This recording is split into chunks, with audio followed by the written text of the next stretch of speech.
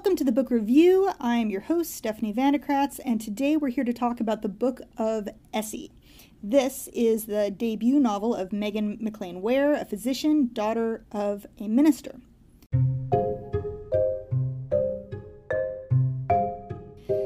Now, I think we could call the story realistic if by that we mean reality TV, because it's reminiscent of dynamics that play out on reality TV shows, or even the hit series Succession, with children who are scripted and staged competing for the title of CEO. But substitute an evangelical dynasty for a corporate one, and then add a twist.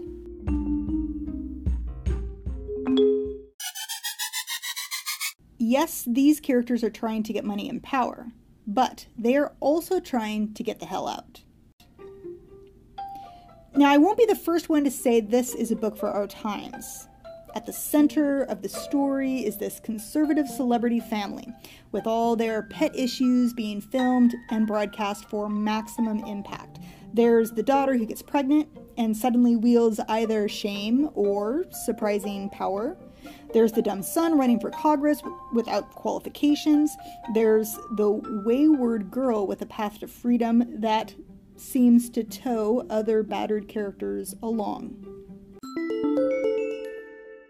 I am here with teacher librarian Gloria Piovesan, who also read the Book of Essie, to talk about some aspects of the story.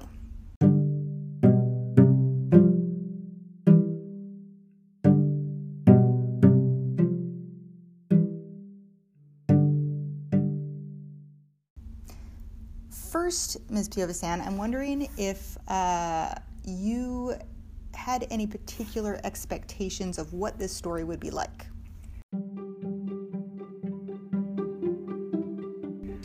I have to say I didn't go in with any expectations at all. I hadn't even read the book cover. I just noticed that the book club had selected it and thought I'd give it a go.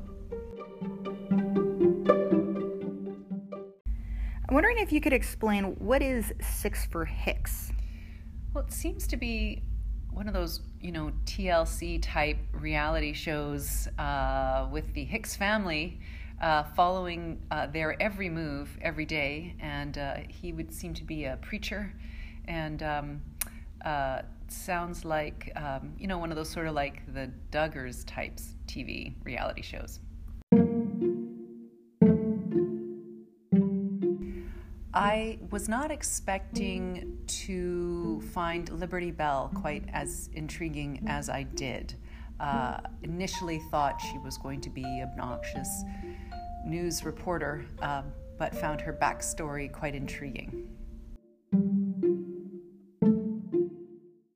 I'm not sure how much I want to give away of the story, but she becomes a bit of a confidant and steps in to help Essie get her story out in ways I think her family did not expect.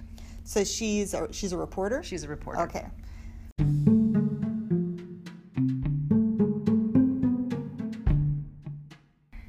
Ms. Piovesan, I'm wondering if there was a part of the story that didn't work so well? Well, I found Rourke, who is sort of Essie's love interest. I found him too accommodating, and I don't know if it was a move to make the story move along more quickly, that he quite bended to the will of his family and Essie very quickly in the start. But again, I'm not sure about whether or not I want to give that much of the story away, but I'm just going to say super satisfying, yes.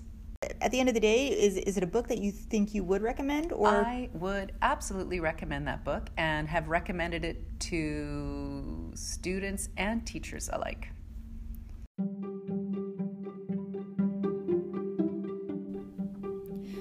We cheer for Essie without fail, but it's not just heroes and villains.